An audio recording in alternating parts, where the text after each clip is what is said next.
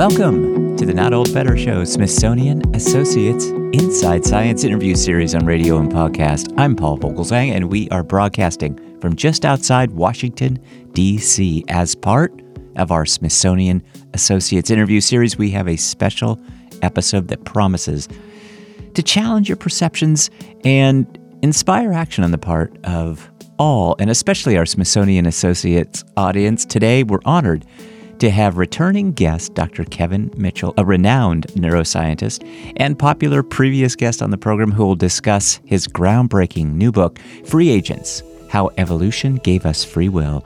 Dr. Kevin Mitchell will be appearing at Smithsonian Associates coming up, so please check out our show notes today for more details. But we have Kevin Mitchell today to chat about Smithsonian and all things free will, and answering the oft-asked question about whether we as humans even have free will. Now, let's set the record straight. The prevailing wisdom often suggests that free will is nothing but an illusion, a byproduct of our brain chemistry, genes, or even the laws of physics.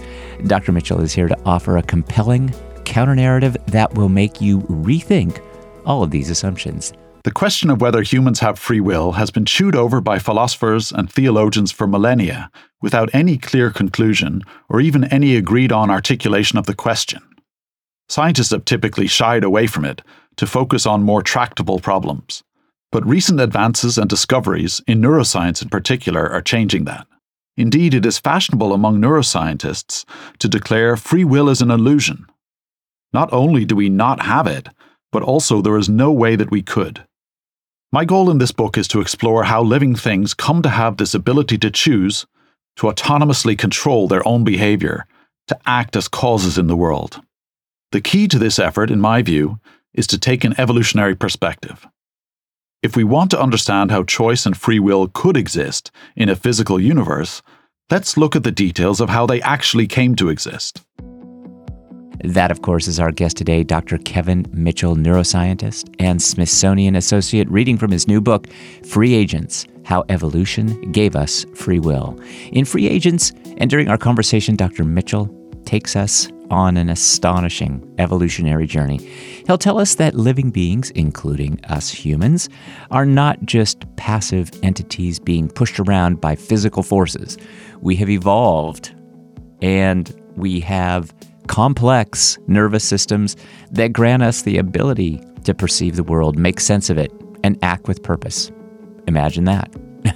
Billions of years culminating in the power to choose, to reason, and to shape our own futures. So, what does this mean for you, especially for our audience of seasoned adults over 60? It means that understanding the evolutionary basis of free will can empower you to make more conscious choices, whether it's about your health, your relationships, or your overall well-being. This knowledge can be a game changer. So please join me in welcoming to the Not Old Better Show, Smithsonian Associates Inside Science interview series on radio and podcast, Dr. Kevin Mitchell. Dr. Kevin Mitchell, welcome back to the program. Thanks so much. Thanks for having me. Oh gosh, it's good to talk to you. I hope all's well. It's been a few years since we've talked previously, but my best to you and yours, and we're catching up with one another overseas. You're in Dublin. You're going to be presenting at Smithsonian Associates via Zoom. It's a worldwide audience, and so I'm just thrilled to connect again with you. So thank you. Yeah, no, it's great. Really fun to talk with you, and I'm really looking forward to the chance to talk at the Smithsonian Associates. Great. I had a great time there the last time. Right. Yes, and this one will be equally great, I know. The book that you've written is really wonderful, titled Free Agents: How Evolution Gave Us Free Will. We'll talk about your new book, that title, as well as your upcoming Smithsonian Associates presentation. But why don't we start there and maybe just tell us briefly about, what you are going to say to our Smithsonian Associates audience. You're going to be speaking to us via Zoom, and we're all on Zoom these days. And so, we've gotten used to the online interaction, and it's great to be able to reach people all over. So I'm going to talk about free will. I'm going to talk about this age-old problem of whether we really are in control of our own actions. I mean, we feels like we go around making choices, making decisions for our own reasons. But there's all these sort of challenges to that idea. And maybe we're not really. Maybe we're just fooling ourselves. How could it be that we could really be in charge of things when we're just physical stuff? You know, when all the stuff we're made of should obey the laws of physics. How can us deciding something or having a thought or a desire somehow push all that physical stuff around? And what I want to do is really convince people that there's an answer to that. There's an approach to that I think is naturalistic. So it doesn't depend on the idea that there's some sort of immaterial spirit at work or a ghost in the machine. It's just that the machine can control itself.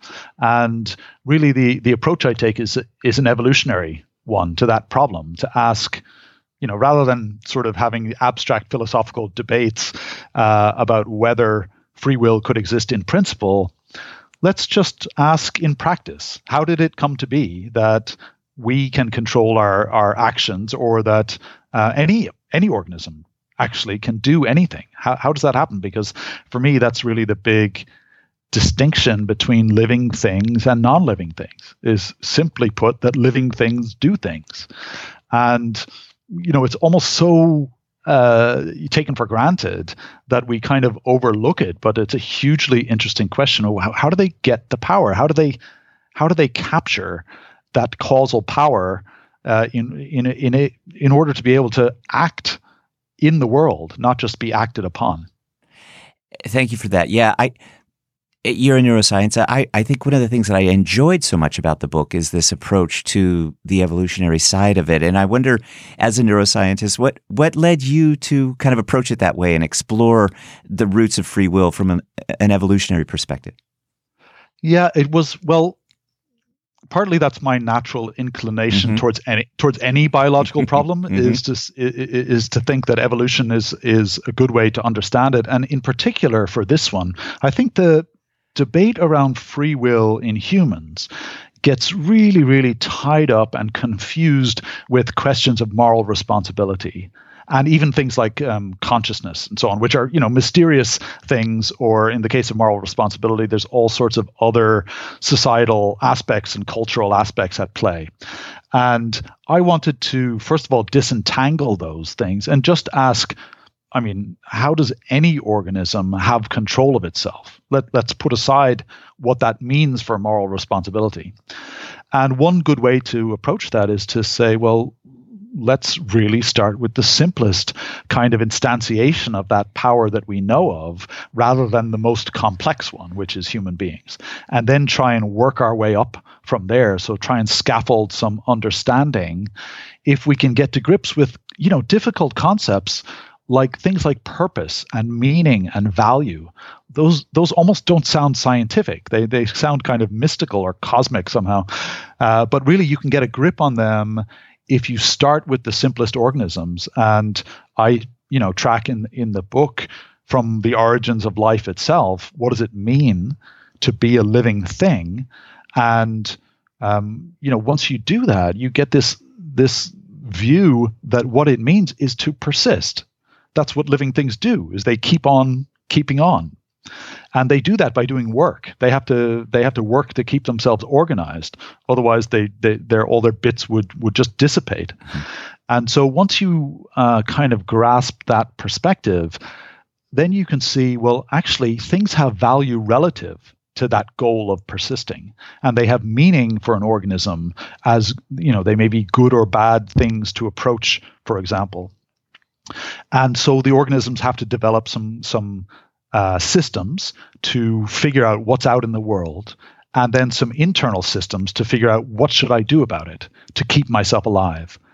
And that kind of principle is basically the same in us, this most complicated sort of instantiation that we know of. It's just more sophisticated and more elaborated. I like that. To persist, to stay alive. I mean, I think that that's what, at the end of the day, I think that's what we're all doing. Yeah. And so maybe describe it a little further for me as a layperson, and certainly our audience as 60 plus age adults may not grasp entirely the nuance here of free will. But how do we understand it best? What is free will? Yeah, it's really, really tricky to define. And I think, part of the reason people have been arguing about it for 2,500 years or more is that we can't really agree on what it is. So I like to just try and describe the phenomenon that I think needs explaining. And that phenomenon is from our everyday experience of for ourselves and observing other people. So we seem to make decisions, right? We look around at what's happening in the world. We consider our goals. We manage our behavior through time. We take actions when we want to. And not all the time. We don't deliberate over every decision. Lots of our decisions are just habitual. But we have the capacity to do that. And that's the thing that I think needs explaining. And it's, once you sort of scratch the surface a little bit and you think, okay, well, that sort of seems to need to be squared with the idea that we're physical beings. And we're biological beings. We're made of physical stuff. And don't the laws of physics just say what's going to happen? How can we as selves intervene in that? So that's the question that I'm after. Right. It's really the question, because in my mind, as I was reading the book, I was just thinking, aren't atoms going to do what atoms are going to do? And, yeah, it just seems like we're almost this, machine kind of moving forward without, a drive, perhaps. Yeah, and I think there's a few levels of sort of, they're all a similar concern, but they're couched at different levels. So you can say, even at a psychological level, you can say that you're doing things for reasons, but maybe you didn't choose those reasons. Maybe you're just configured a certain way by your genetic makeup or your upbringing or your experiences. And any decision that you make right now is just an expression of those configurations of your brain or of your mind. So that's one level, the psychological level, where really you're just kind of pre-programmed psychologically speaking. But of course, neuroscientists can say, well, look, all those mental states you're talking about, they don't have real causal power. We know it's just neural circuits firing. We can see them. Look, we can drive them. We can make animals or even humans do things if we activate certain nerves. So really, you're just a big robot. It's just all electronics almost. And of course, the physicists will laugh at that and say, well, that's ridiculous. Neural circuits, how cute. It's not. It's nothing to do with that. It's just atoms, right? It's just the laws of physics that dictate, how these atomic particles and quantum fields are going to evolve through time. And, the deepest sort of challenge to free will is the idea that all of that physics is deterministic, that no matter how complicated it is, there's only one answer to how it's going to evolve through time. And there's no randomness or chance or anything to do there. And actually, sorry, go ahead. Oh, no, you go ahead. I don't want to interrupt. Well, I just wanted to start in reverse order, sort of tackling those challenges. So first of all, physics tackles the challenge of determinism for us. Physics has shown that actually at those quantum levels, or even at so-called classical levels, the size of big objects like us, there is some randomness at play. So it's simply not the case that there's only one future open, and that choice does not exist and possibilities don't exist. That's not the case. And at least physics doesn't say that that's the case. There's some indeterminacy at play at the lowest levels. Now, that creates a kind of partly a solution, but also a problem, in that if we were completely determined in physical terms, well, then we couldn't have free will. But if our decisions are just happening because of random stuff in what our atoms are doing, well, that's not free will either. We're not making a decision. There's a way out of that, which is to realize that because the lowest levels are not completely determined, that gives some causal power to the way that a system is organized. So the way that the system's organized can settle how things go. And that's actually, I mean, it's not really outlandish at all. It doesn't violate the laws of physics. It's very commonplace. In fact, if we think about, say, how a football coach imposes a strategy on his players such that they're constrained to act in certain ways toward a certain goal, that's the kind of organizational power that I'm talking about. And so that gives a means for living organisms to organize themselves in functional ways. That is, their organization is designed to do work to keep that organization persisting. And part of that work is to figure out what's out in the world, figure out what your own state is, and figure out what you should do about it. And that really is the basis for action, for really genuinely doing things for reasons, not just because the physical system evolution is dictated by the laws of physics or anything else. And it even sets us apart further, knowing that, we, as humans, we do work together. We can change our minds. We set goals, but then we can revise those goals and, try different paths. Absolutely. And I think that's the really, really crucial point. And it's the kind of final point of the book, because it traces this evolution of agency, the ability to have these control systems which enable organisms to constantly adapt to the environment, adapt to their needs, to plan things over some time period, to carry out not just actions in a moment, but sustained activities through time. And in that way to actually persist as selves through time. And the ultimate sort of expression of that we know of, at least on Earth, is currently human beings, where we have this extra capacity, as well as being able to sort of, have goals and have ideas or beliefs about what's out in the world and so on. We have an extra layer that can have thoughts about those thoughts. We can reason about our reasons. We can even tell each other our reasons, which gives us a huge kind of advantage in collective action.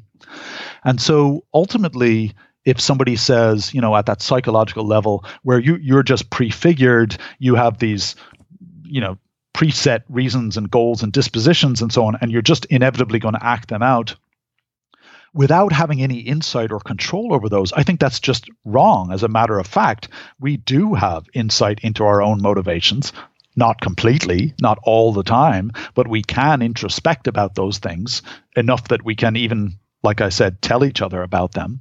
And we can, by doing that, by thinking about them, rethink them. We can decide, that wasn't a good motivation to have. I shouldn't have had that reason. That was based on bad information, or it didn't turn out well, or I should do something else the next time.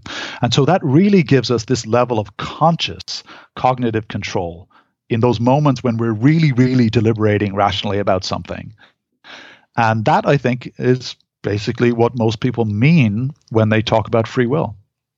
Hi, it's Paul. Do you love entertaining, informative, eclectic, insightful programs about culture, health, science, life, and everything Smithsonian? As part of our Smithsonian Associates interview series on radio and podcast, we're introducing you to the new Smithsonian Associates streaming series. Smithsonian, a nonprofit organization, is excited to present this new aspect of their 55 years as the world's largest museum-based educational program. Join us from the comfort of your home as we periodically interview Smithsonian Associate guest speakers.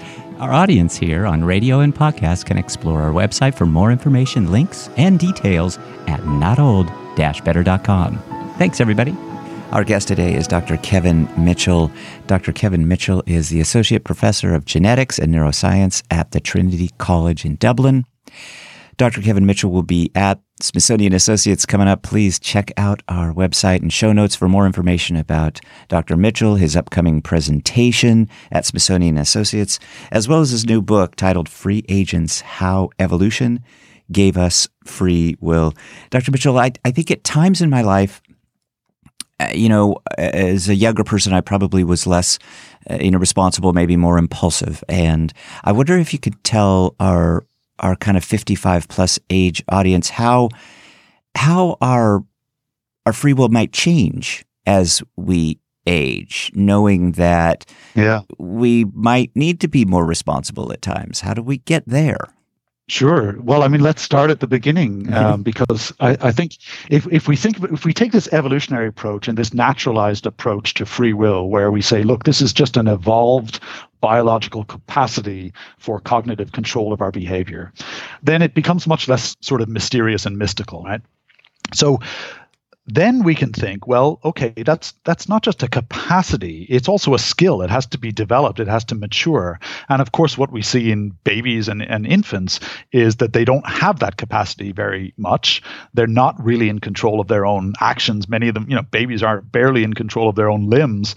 And so they have to develop those things. And of course, children are very impulsive. They require time and effort to learn how to control those impulses in order that they can achieve longer term aims. And in a sense, this is what really distinguishes humans from other animals, is that we can carry out these long term goals far into the future. And we have that sort of cognitive horizon that's can even go beyond our own lifetimes when we're making decisions. And one of the really sort of key elements is that first of all, that skill, that capacity differs between people. Some people are better able to control those impulses.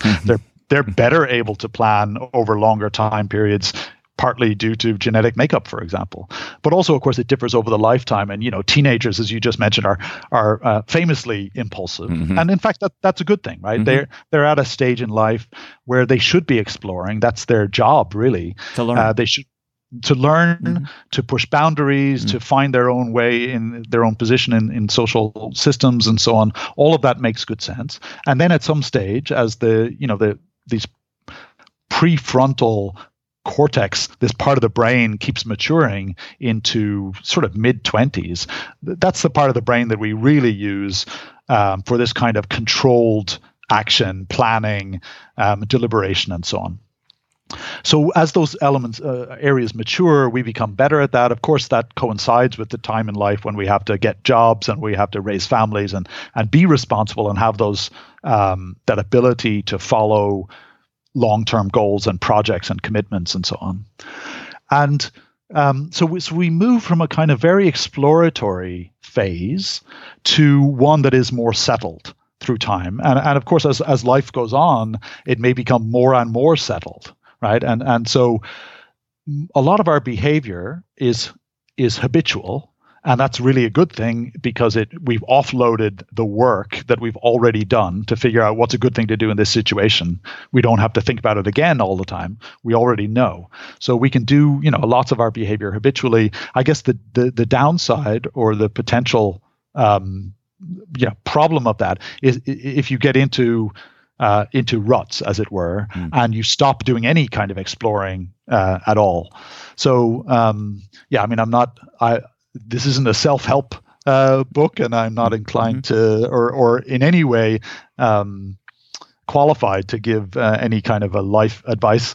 But I guess what's interesting is to think about that agency in one's own life, and to think about whether exercising it is a muscle that needs to be that needs to be toned up every once in a while. Yeah, well, again, thank you. I do think this is very interesting, and I do think it's very helpful, and especially as we apply this idea of kind of collective agency that we as a group are perhaps stronger than and get further than we do as just the lone actor, the lone wolf kind of idea.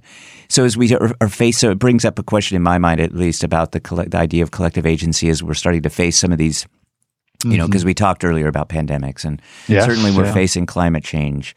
Yeah. How does that come into play, this idea of collective agency in terms of, acting for the collective's good and free will? I think that's so crucial. And this, the evolutionary story that I tell, and the is a biological story. We can look at the biological systems that enable control, and I mentioned the prefrontal cortex, and you can talk about all different parts of the brain and the neuroscience of it.